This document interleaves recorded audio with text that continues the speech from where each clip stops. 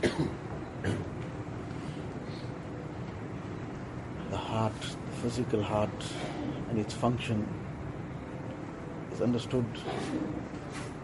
It is this heart that pumps the blood throughout the body, and if this heart stops functioning, if it doesn't supply the blood correctly to the body, all the organs start failing. So this is the function of the physical heart, the oxygen that comes in. This is the point from where it is now then with the blood supplied throughout the body. If that doesn't happen, person is in serious physical distress, illnesses start setting in. The spiritual heart, this also requires to be supplying this oxygen throughout the body. The oxygen of the spiritual heart is the zikr of Allah Ta'ala. To the extent that the zikr of Allah Ta'ala is in the heart, that is why the Hadith Sharif says that if the heart is in order, then the rest of the body will be in order. The extent that this zikr and oxygen of zikr is being supplied by the heart. So how will it be supplied by the heart? Just as physically a person has to breathe, and then that oxygen will get into the lungs, from there it will be passed on to the heart will then supply it. So he has to make the zikr.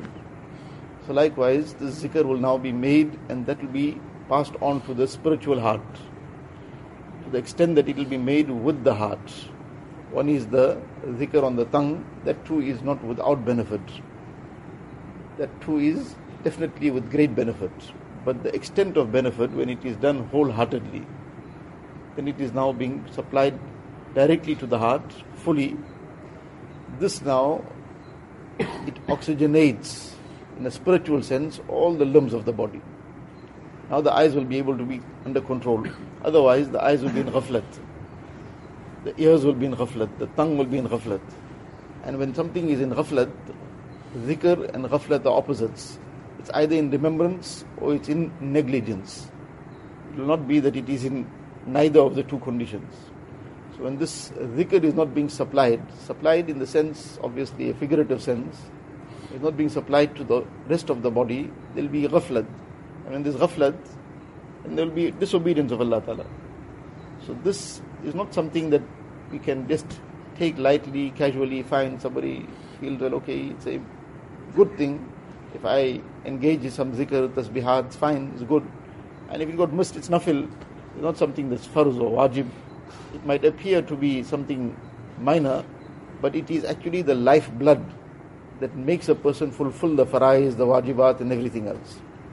And take the lifeblood out of the body, then everything else will start failing. So in itself, it might not be commanded on that level where like farz salah is farz, but this is the lifeblood that brings the faraiz alive.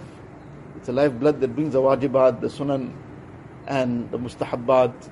That khushu and khudu in salah will not be possible if the zikr is not happening as it should be.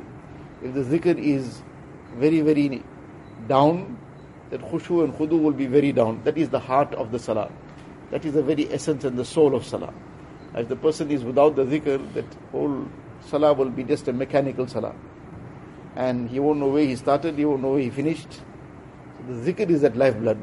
And this is unfortunately what is taken very, very casually.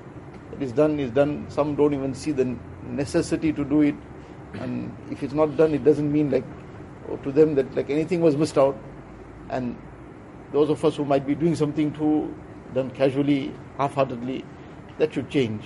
That should change the importance that the Quran Sharif has given to zikr. Udhkurullaha zikran kaseera. This is the command only that comes in this manner. Excessively remember Allah Ta'ala. Because this is required for everything in life. It's required for fulfilling what we are supposed to do. It is required for refraining from what we are supposed to refrain from. Without the zikr, neither will be able to do what we are supposed to do, or refrain from what we are supposed to refrain from. So to put the heart and soul in it, whatever tasbihat, whatever zikr, ma'mulat the person has, to do it like he would not miss his food for the day, not miss his lunch or supper for the day, he should not miss his zikr for the day also.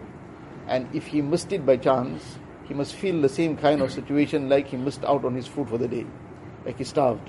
He should feel that same feeling that today is a very serious day. Today I have missed out on the most important thing of the day. That's the lifeblood. for everything. Allah Ta'ala give us tawfiq.